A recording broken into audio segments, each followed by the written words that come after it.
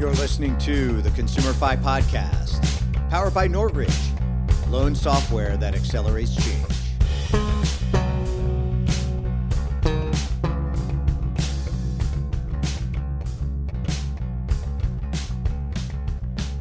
Well, hey, everybody, welcome to the pod today. We've got Bryan Nieves. Did I say that right, Bryan? You did. A long time. He's a fantastic guy with AUL. Bryan, welcome to the program. Thank you. So Pleasure to be here with you, Joel. Love having you. Bryan is my bro. I've known him for a while because he is a great guy and he's never steered me wrong.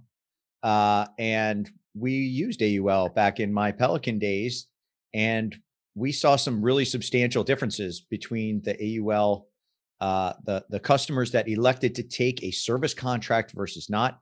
We managed that loss program ourselves, so it was our own pool, and we chose to manage it to a zero loss equation, which meant there were some customers that had some things happen that might not have conformed with the contract terms, but we went ahead and we took care of them anyway because we wanted to see the losses, right? The net losses kind of improve as a result. We knew that mechanical failure was a big component of this, and so obviously people know what's going on with the used car market and wholesale values and all that. So I think these investments, these vehicles, to the lender, to the dealer, to the consumer, it does make sense to have a little bit of protection around them. And I thought it would be a great time now as we come out of COVID to talk with Bryan about what's going on, man. Like how was it last year? How was it during COVID?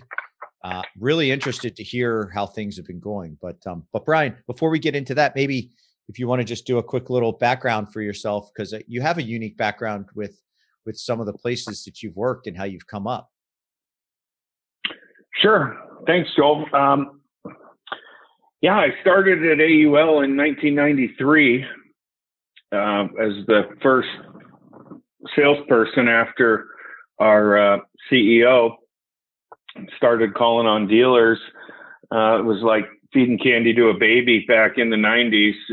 As you might know, AUL was the first used car service contract. So nobody had ever heard of such a thing and didn't think it was possible to reserve appropriately to cover a used car. And it was amazing.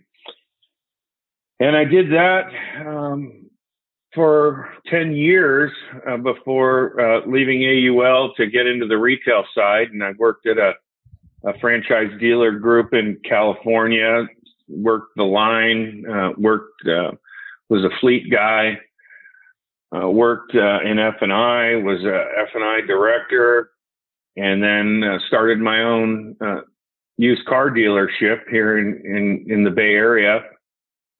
Spent 3 years selling high mile used cars to subprime customers. Was a Westlake Credit Acceptance, Credit West kind of store, deep discount, deep subprime stuff, and really learned the used car business that way. It's a completely different world than a franchise, and bell to bell every day, getting up at 5 a.m. to get to the auction to hunt cars down and drive them and take my chances in the lane. And in 2007, when everything crashed and I went from selling 50 cars a month to 3, yeah, I had learned that my experience with AUL kind of came to light in that, when I was calling on dealers and I would ask them for more service contracts, I'd say, well, thanks for the 3 you sold last month. I know you did 20 cars. How can I get 5, or how can I get you to sell more service contracts? And the dealer would say, well, I would love to, but the bank won't advance for it. I have no room in my deal. There's only $1,000 down. And so I saw an opportunity there, and then came back to AUL to pilot our lender program, and here we are now, almost over 10 years later. Geez, it's 13 years. Been back at the company, and we definitely lead the country. I like to say the world in offering service contract programs and structuring them specifically to fit with lending models, whatever they are. There's many different variations. Yeah, and that lending program that you piloted, Bryan, was the one that really got us tied in, because we were a deep subprime lender and didn't have a consistent experience with all of the various providers of warranty and service contract. And so, yeah, like lenders, when they have that kind of experience, they're not excited about funding that into the deal. But when we found out that we could own our own loss reserve through you guys, that was a big game changer. We liked that level of control. And we actually, I kicked the tires. I did the compliance due diligence. There's no PII exchange, so it was an easy slam dunk on that. But I actually think that it was a huge customer benefit. And it really was, because like I said, the way that we did it, we had a lot of flexibility to keep our customers happy. And when you get people together like you and the great folks at AUL and these lenders, and your common mission is to lift up the consumer, it really makes you feel good about yourself at the end of the day. It does. Yeah, it does. You're right. You have such good insight, Joel.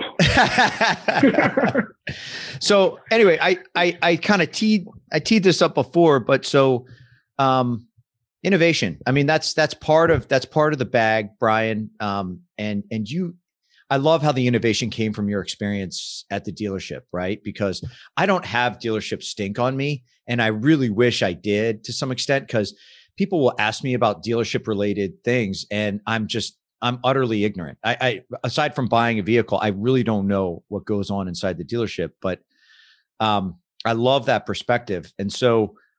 And I love how you bring that forth, so dealers as well as the lenders, which I think is great. And that's really, in order for you to contrive a product like that, you have to understand both sides.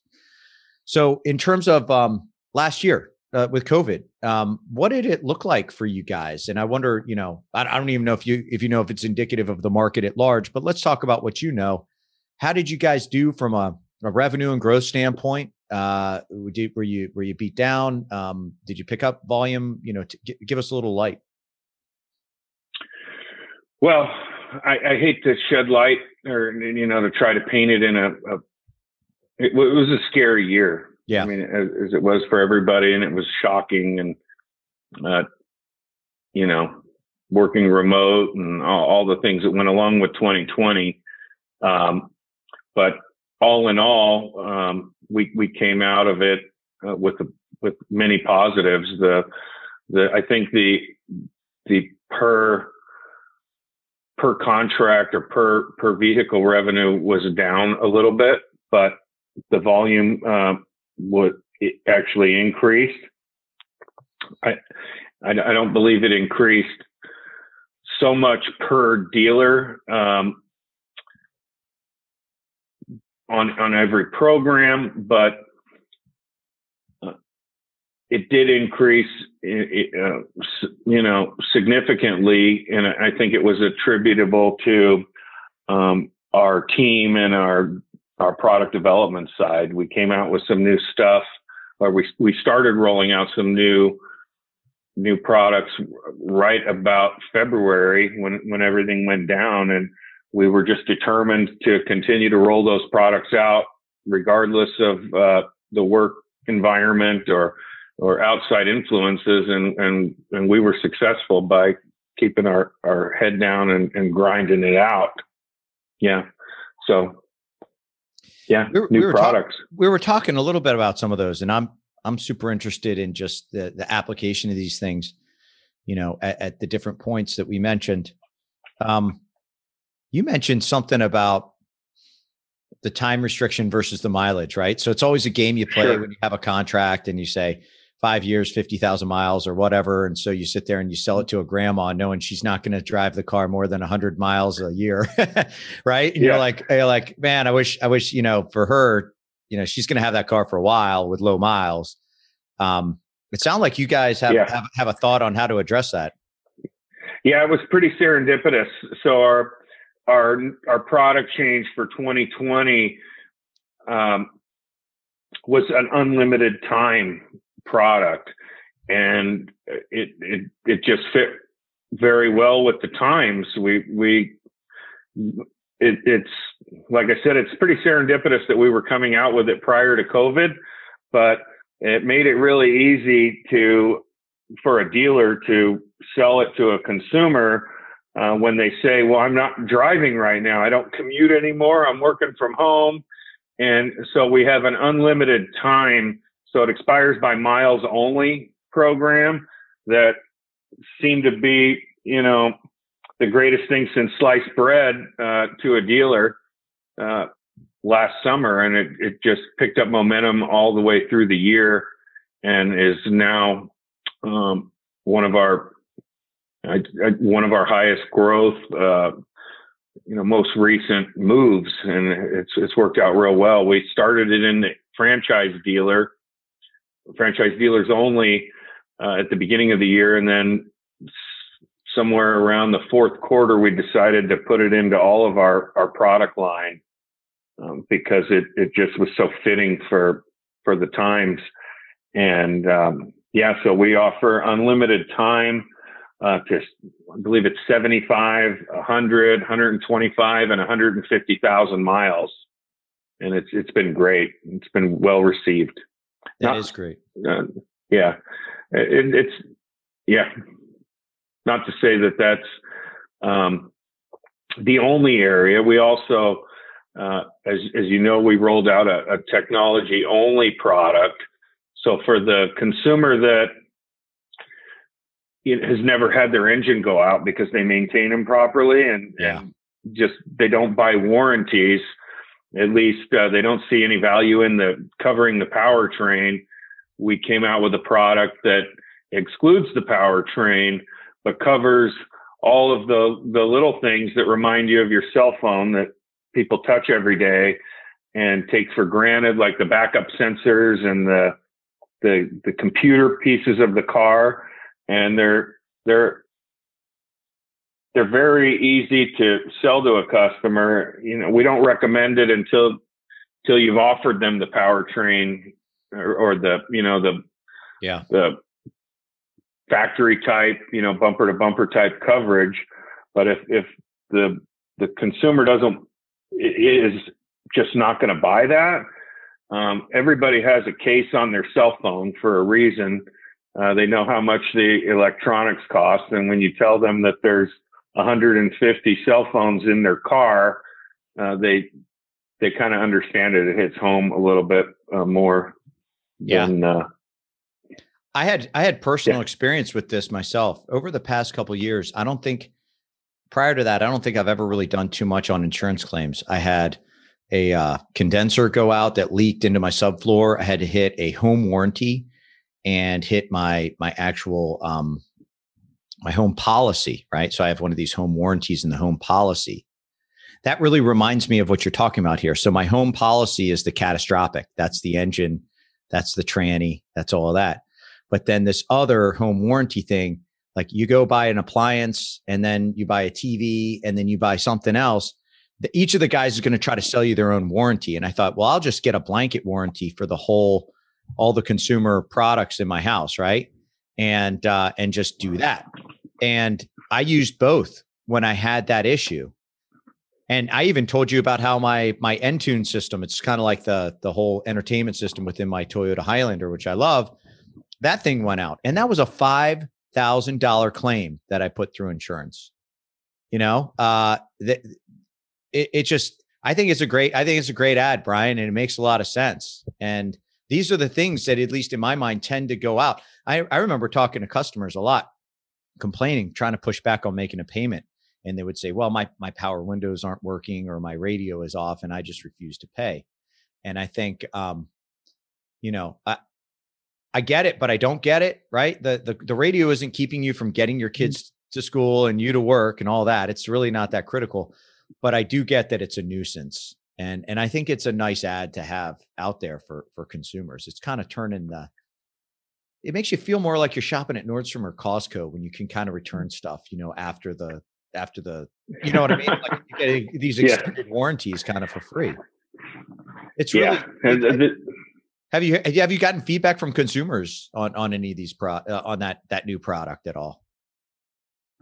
We have, and there's a big value there, not only for the consumer but for the dealer with used car prices, being what they are, and the values being through the roof, and the inventory being tough on even new cars. I was on the phone with a franchise dealer this morning that sold I think he said 165 units last month, and they only have 14 cars left on the lot.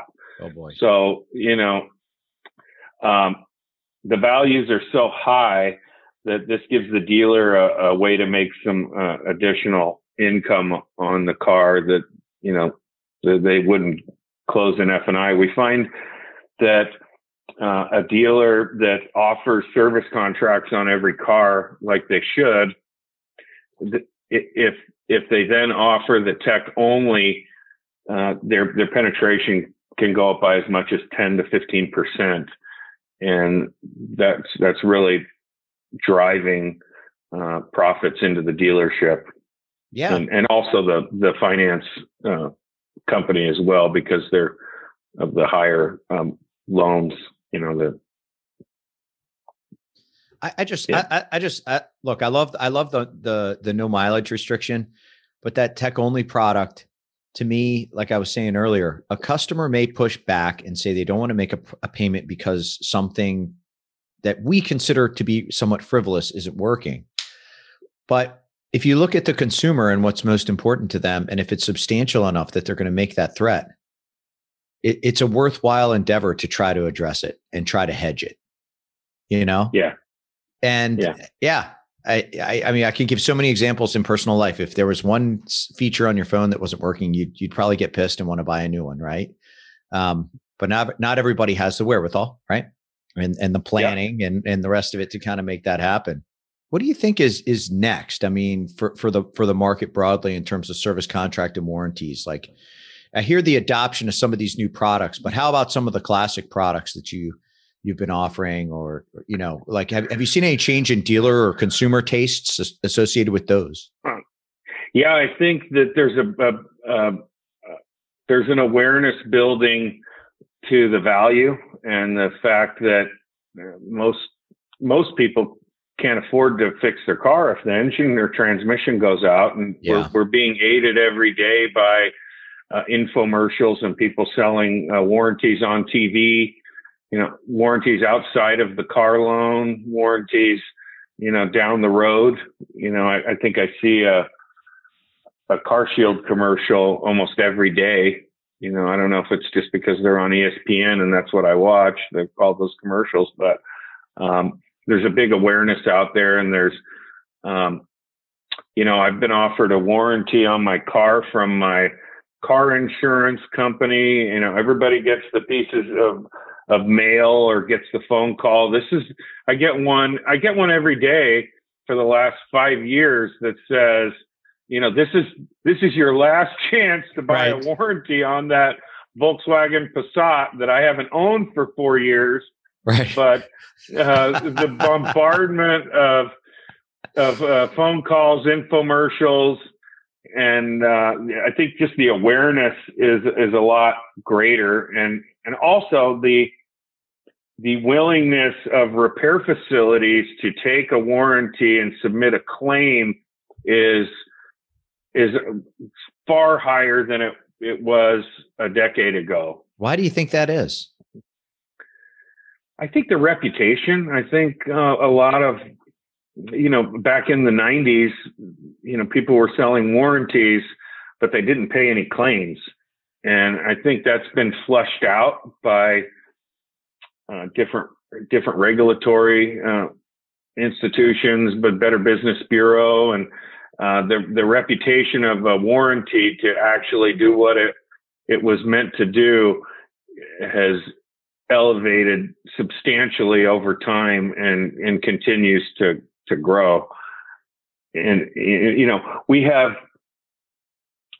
make a conscious effort to have fleet accounts with, you know, national providers like Meineke and Amco, Pep Boys, those kind of repair facility chains. And I think just the overall awareness and the acceptance is such now that, you know, I buy a warranty on my car every time. I wouldn't drive my car without it being under warranty. Yeah. And I think a lot of consumers have the same experience. Yeah. I think to me, it's a lot of it is the advancement of tech. And yeah. I can't sit there with a soldering iron and fix like a mini microchip. I just bought a motorcycle, as you know, and I got a service contract for that. And that's going to take me up through, I don't know, however long, but I don't know anything about motorcycles, dude. You know, I'm still learning how to ride. I don't want to mess with it.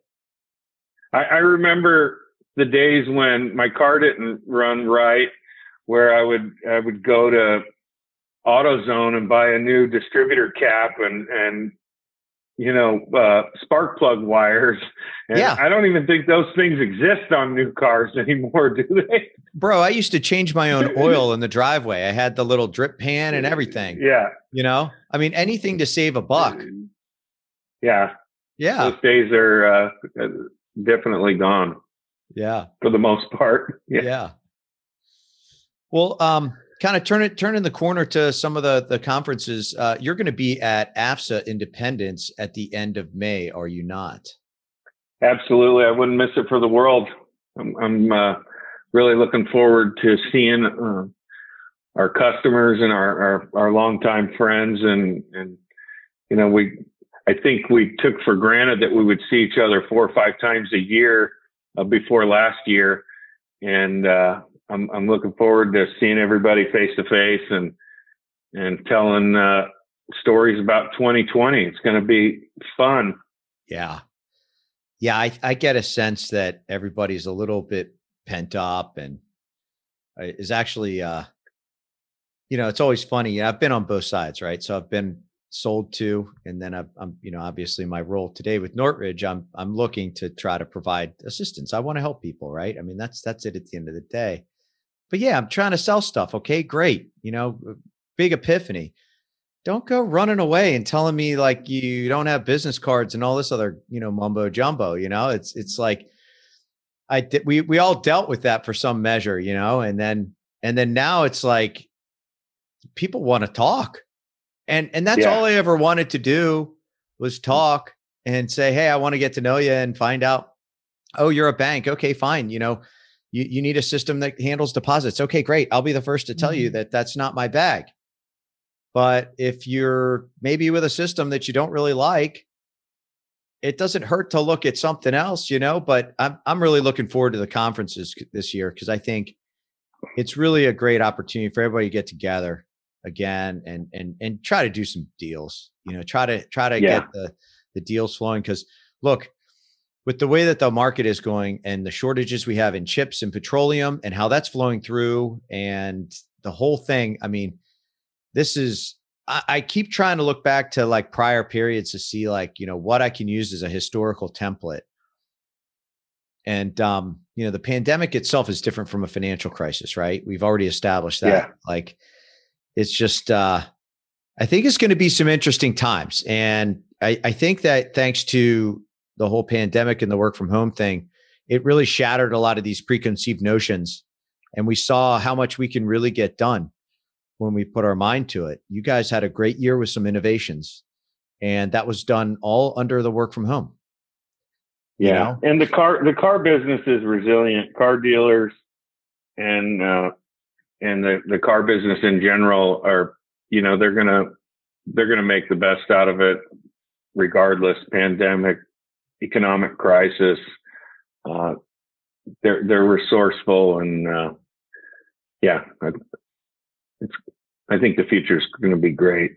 I think so. I think we're looking to if we can control the inflation and hopefully help the employment issue with the people on the losing side of the K-shaped recovery, which today Biden released his $1 trillion package for kind of lifting up some of the lower tier socioeconomic groups with things such as starting education in kindergarten at the age of 3 and 4, and subsidizing childcare and things that we've seen this example work in places like France and other European countries. I think it does make sense to kind of put some of these things into play, but yeah, I'm bullish on a recovery if we can kind of keep those things at bay. And I hope that people, keep that in mind as they move forward, because we can't keep doing business the same way we've been doing it before, right? I mean, things have really radically changed. The consumer tastes, the dealer tastes, how people do business, far more online and omni-channel. And yeah, I'm beyond excited to actually listen to sessions. Usually I'll go to these conferences and I'll hop in here and there. I get a lot of value off of having one-on-one conversations, but I think I'm going to be a lot more interested in kind of sitting in some sessions this year. I agree. Me too. Yeah. So AFSA Independence is going to be the next one. That's at the end of May. It's in Fort Lauderdale. If you go to the webpage, they show the hotel. It's right on the beach. In case you needed any encouragement to go, I'll be there. Bryan, you're going to be there. For sure. If you're listening to this, I'll give the same offer that I gave with our mutual friend and colleague, David Bafumo. If you see us, we're good for a drink. Okay. At least, you want to have a more substantial conversation, we'll put a steak in front of you. Okay. That's our offer. That's our commitment to you. Okay. And sometimes even Bryan and I and David will sometimes team forces, right? Team up to make a larger dinner. These become kind of like nice little social events. I've had such fun at some of the dinners that you put on in the past, Bryan. Folks listen to this. I think they should try to pull a ticket and say, Bryan, I need to get on your short list. Yeah, do it, please. I want to meet all the new people too. Yeah. Well, I know we were joking, but honestly, AUL is a fantastic product, and Bryan's fantastic people. And to me, that's like the perfect synergy, because it's really down to the people at the end of the day, and you have some great people. We still talk about the story when we signed with you guys and we came up and we came off the elevator and everybody was clapping for us, and they had this thing on the screen welcoming Joel and Troy and team. And I felt like I was like some kind of superstar. I've never felt so good in my life. It was a great feeling. Well, that's flattering, Joel. I encourage everyone else. That was a great trip. I encourage everybody else to take a sip of that tea. But so the offers are out there. We're going to be at AFSA. Bryan's a great guy. He'll give you an education on the whole risk and loss management side. But Bryan, if anybody wants to get a hold of you or find out more about AUL, what's a good contact for you? Go to the website, shoot you an email, give you a call. They can go to the website. It's aulcorp.com, AULCORP.com. We have a great website. You can track me down from that. I can also my email address is bnieves, Nieves at aulcorp.com, and I'd love to hear from any of your listeners that are interested in service contracts, or talking about how the benefits of financing a service contract can impact the portfolio with lower losses, with just flat out putting more money on the street. AUL does some unique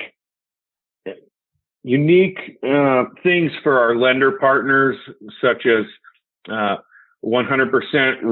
refunds on repossessions. So we look at ourselves as a true partner with the lender. So if the consumer can't afford it and they haven't had to already replace their engine, we give all the money back, and we can price a product specifically to fit a lending portfolio. We blend our product and simplify it, so it makes it really easy for the dealer to offer a service contract when he knows that a particular customer, maybe their credit profile or the vehicle they're purchasing should go to, a specific lender. There's a ton of ways that we can help make a product work for everybody, and that's our specialty. That's awesome, man. And I've been pleased with the performance, as I know all others that have used your product, would certainly agree. Well, once again, it's been Bryan Nieves with AUL Corp. And thank you, Bryan. And I know I said it a couple of times. We're conference. We grok the conferences. We're looking forward to seeing everybody at AFSA. It's gonna be great. Well, thanks for being on the podcast today, Bryan. Thanks, Joel. Great to talk to you as always. And we'll see you soon. The Consumer 5 podcast has been brought to you by Nortridge, loan software that accelerates change. We'd also like to thank the National Automotive Finance Association, the only trade association exclusively serving the non-prime auto financing industry.